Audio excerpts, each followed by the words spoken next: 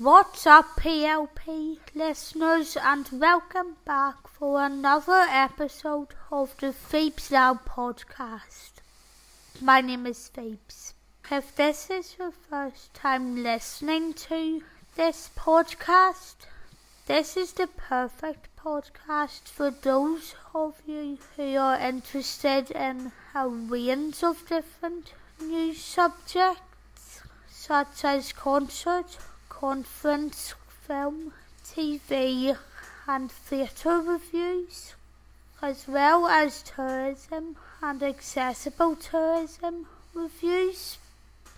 I also cover politics and commentary articles, and as will be the case in today's episode, technology, as I get into what Apple announced in their most recent WWDC conference, give my thoughts on what all they announced, and tell you how accessible I think their new releases are going to be. But they announced so much that I'm not going to be able to cover all of it in this podcast, but you will get to hear a lot more in the next few weeks and months, because I'm going to be covering a lot more of it as more of their releases come out. But just a quick explanation before I get too far into this episode. This episode will include quite a few adult jokes, so please don't listen any further if you find anything like that offensive, or if you are under the age of 18. But I just wanted to put that out there before you go through it anymore, in case you don't like that sort of content. But as well as this, please make sure that you keep on sharing this podcast, as I am getting quite high viewing figures on it, and if you keep on sharing it and getting people to follow and subscribe, you will be able to get more content such as interviews, as well as video and audio tutorials, if you even want to opt in to my exclusive membership, where you will get all of that content once I get a wee bit more of that recorded. But before any further ado, let's get into my reactions to WWDC22. What are my thoughts on iOS16 and Apple's new M2 Max? Please enjoy.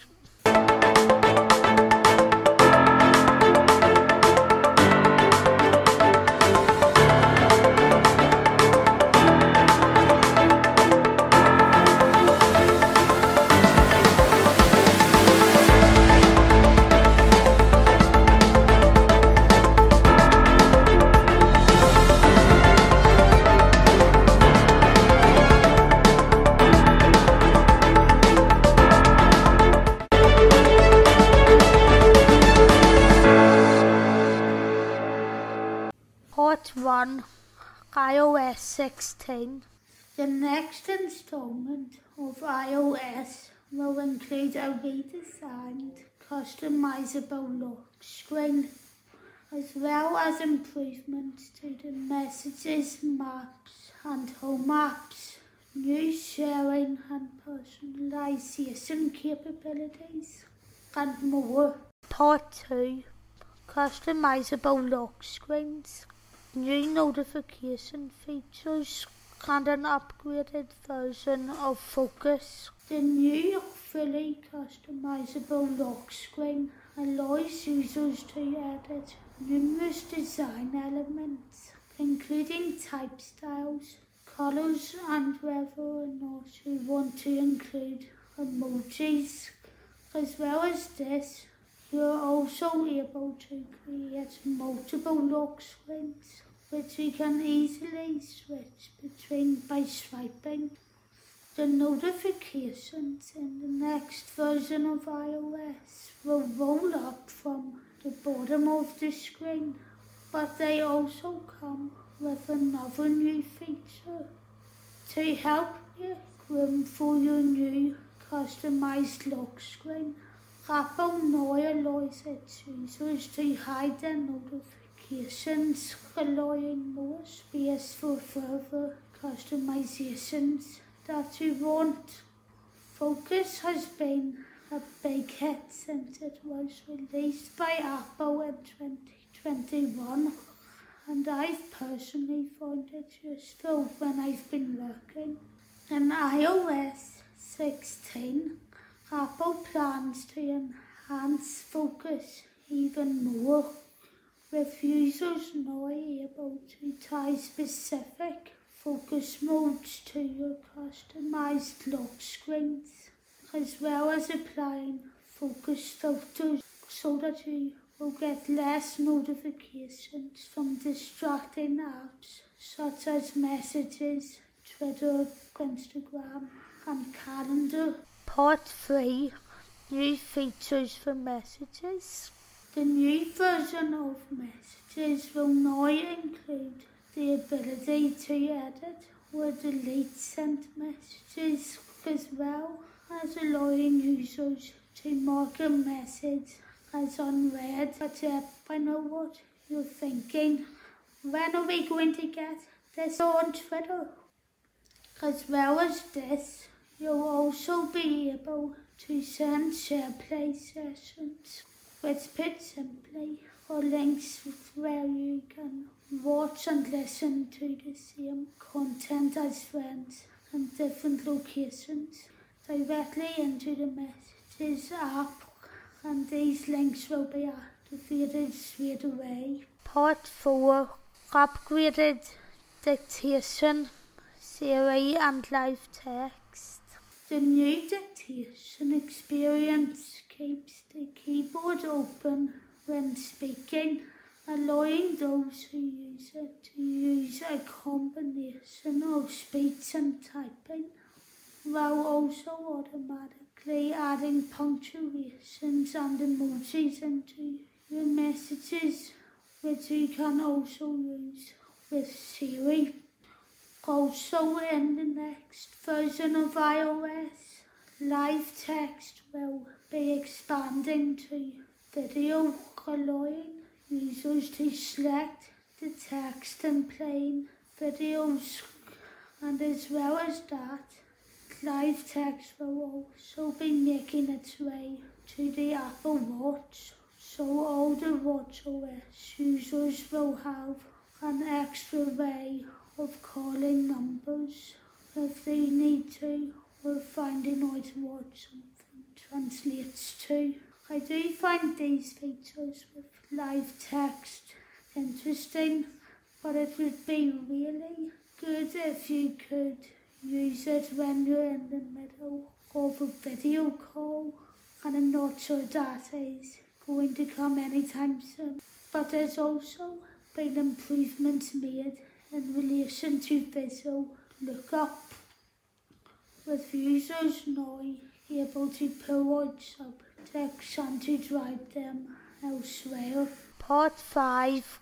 New features coming to Apple Pay and Wallet. Numerous features have been added to the Apple Pay and Wallet app, starting with the ability for you to share virtual keys via message. As well as this, Apple also announced their Pay Later service, which allows users to pay for purchases in 4 installments over 6 weeks with 0 interest and no fees.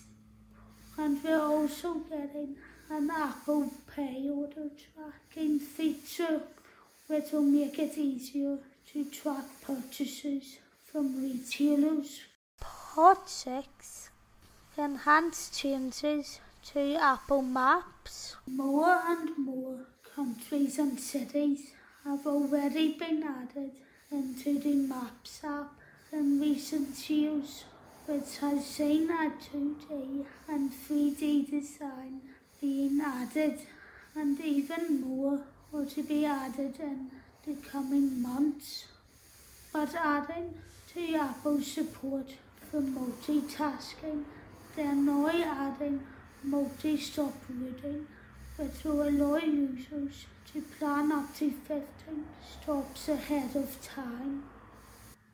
When you're planning your journey, you'll be able to start your plans on a Mac and continue them on other iOS devices that you have lying around, as well as having the option to add other stops using Siri. The included transit feature also allows Apple users to see the costs of a journey while you're planning, with transit cards being even heavily integrated into the Wallet app. Part 7. Sports. Sports fans will also be in for a treat because the Apple TV app can now display information about sports games via live activities. Although I wonder if they could get me live coverage of the Spanish football team, especially while they're in the gym. Part 8. Family sharing.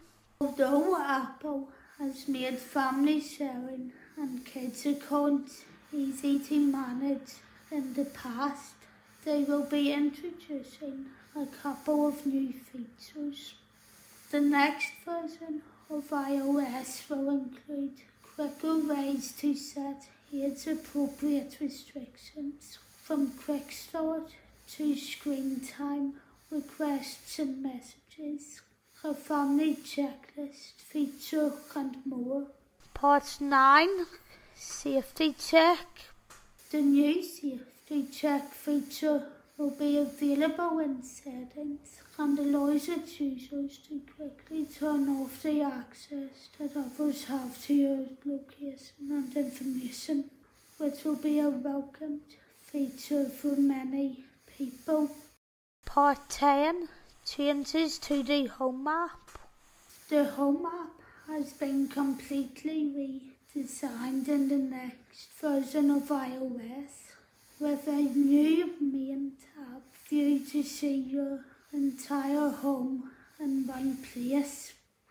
As well as this, we are also getting access to new dedicated categories such as climate, security and more, and distinction tiles which will make accessories more recognisable. But along with all the features in iOS16 and new updates, Apple also announced the move from the Mac's M1 chip to the M2 chip. The M2 chip features an 18% faster CPU, a 35% more powerful GPU, and a 40% newer engine compared to the M1 chip, supporting up to 24 gigabytes of LPDDR5 unified memory, and featuring 4 performance and 4 efficiency cores. It also supports 100 gigabytes of unified memory bandwidth, which is up by 50% compared to the M1s. As well as all of these features, the M2s also come with a 10-core GPU with 2 more cores compared to the M1. The peak performance is 87% of what you would get from a 12-core PC, and you'll also get an improved media engine that supports 8K, a ProRes video engine to play back streams of 4K and 8K video, Apple's newest security technology, and a new image signal processor that delivers better image noise reduction. The models of M2 Max that were announced at WWDC were the 13-inch MacBook Air and the 13-inch MacBook Pro, which you are now able to pre-order. So what are my final thoughts on what was announced at WWDC? One is iOS 16, the most accessible yet would do the developers need to try even harder. While I find the customizable lock screen an interesting new feature, Apple will have to make sure that moving the elements you want to add around is easy for everyone to do, even if they are disabled and can only use one finger. Likewise, I feel that the new dictation features were a good thought on paper, but it does raise questions over whether or not physically disabled people could use it as well. But I don't really use dictation, so I can't really comment any further. But as far as all the other features go, I think the next version of iOS is going to be incredibly useful, although it would be useful if Apple could bring back the ability to talk to Siri via a voice command for those who can't double-click the side buttons, and the same should apply for when you're trying to pay for or to download an app, as the confirm using Face ID or passcode option was just a lot more accessible than the current confirm using assistive touch. Turning to the M2 MacBooks, however, I think the M2 MacBook Air is going to be extremely popular for production, but I have to admit I would have preferred seeing it released in a bigger size, such as 15 inches.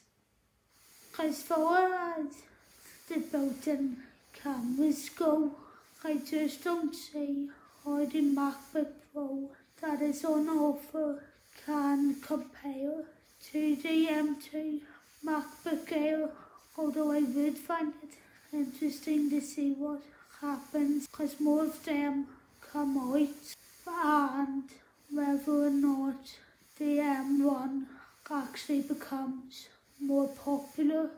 Still, at least it's good that Apple has continued to keep the M1 MacBook Air on the market, as it might be a good option for students and anyone struggling under the current economic crises around the world, which in the UK at the minute is a cost of living crisis. The idea of coming out of the COVID pandemic and government ministers misbehaving, although let's admit it, if we're in Northern Ireland, others misbehave more than others. The only other thing I would have preferred seeing with the M1 MacBooks is that I would have loved to see their price fall, but we'll see how everything goes in future. So what did you think about everything that I covered in this episode? And do you agree that in a way all of these features are exciting to look forward to for when they are released, but there are some things that need to be changed and double checked beforehand. I still believe in what I've said about the M2 Max, and that the only version of it so far that I think is good is the M2 MacBook Air, because that'll have the 1080p camera instead of the 720p camera on the MacBook Pro. But I do think that the M1s might even just be better, because they have a lot of better cameras, especially on the MacBook Pros. But anyway, that's just my opinion, and I'd be very interested if you disagree with me over that, and if you want to tell me why you disagree with me on that, you can reach out to me on any of the socials which I've linked below. Hope you enjoyed the episode anyway, and I will be back with another episode probably at some point in this month, or maybe next month. Hope you enjoy all of the episodes I've done in June anyway, and until next time, this is Phoebes Lyle with the Phoebes Lyle podcast. Off.